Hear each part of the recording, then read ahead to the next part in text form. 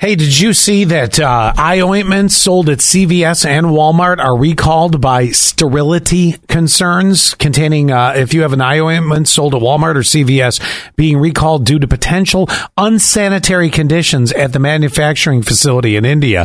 The recall includes Equate and CVS lubricant eye ointments, which are intended to relieve dryness, itching, and burning. In which case, this time it'll actually give you dryness and itching and burning, and you get your own case. Give pink eye to yourself. However, the contamination poses a risk of eye infection and other harm to users. While the exact infections are unspecified, that's never good. Right. The recall urges customers to return the product to the store if they have expiration dates between, are you ready? Mm-hmm. February 2024 and September of 2025. So you might very well have some of these ointments in your medicine cabinet. We should post this link. Do you have the link I for can me? get it for you. Absolutely. Okay, perfect. Yeah. Let's do that. Also, speaking of eyes, if you have not listened to the Scott and Allie Not for Air podcast that was just released yesterday at 11, I mean, it's a must. This is a must listen to. Do it when you're driving home from work later or whenever you're at the gym or walking your dog or whatever. You just put your earbuds in. You search Scott and Allie, and you have two options. You have On Demand or you have the Not for Air podcast. Not for Air podcast is spicy.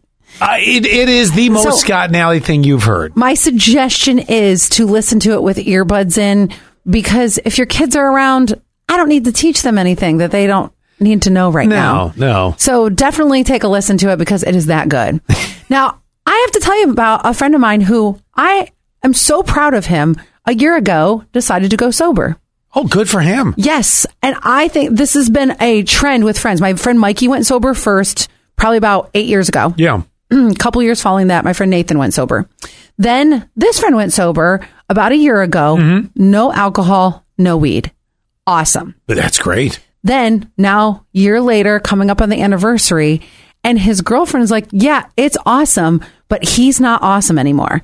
So she was telling me, she's like, he's just a different person. Like at first it started as a health journey and that's great, but I don't like who he is sober. So I was thinking of suggesting reintroducing alcohol and weed back into his life so he is more, I would say, tolerable. She said he gets real snippy. That's harsh. Right. But she says he gets snippy, that he's just a lot more fun. He's a lot more chill when he drinks and smokes and eats.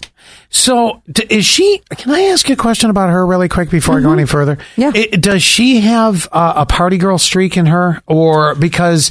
not particularly. Nothing like... okay, I'm just eliminating, like, if she prefers a different lifestyle and really, let's say they met under the circumstances of being party people. Oh, and no. So it's not like that. Their relationship wasn't, formulated in a club. No. And I think at this point, we're at the age, and my friend group, that we're at the age that is not that's never our concern or our lifestyle. And you start giving up things that you might have been a little heavier into in your earlier years. That's something else that happens. Absolutely. So for us, I think it's, you come home after work and you might toke up. You come home after work and you might have a cocktail. And he just decided to give it all up.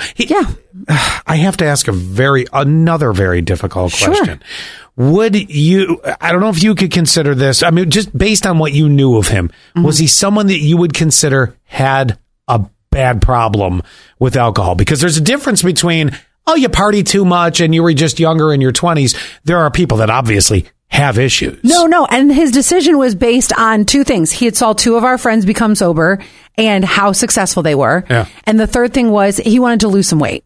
Okay. So that's where he was like, either if I drink, I have weight on. But he's not nice anymore. Right, but he's not, right. He said, I either drink and that puts the pounds on, or I will smoke weed or whatever, and I get munchies. And I don't want that anymore. You get older and you take a turning point in your life or whatever. Yeah. But his girlfriend wants him to drink and smoke again. Well, and when you say that, I'm assuming she's not saying like, let's go out and get lit every night of the week. She just wants him to go back to a bit of the lifestyle she used to know him with. To come home and not be a stressful situation, for it to be chill. I don't know that I love the idea. 71231, keyword sass. I mean, kind of knowing that he's not someone that has a legit problem with it. No.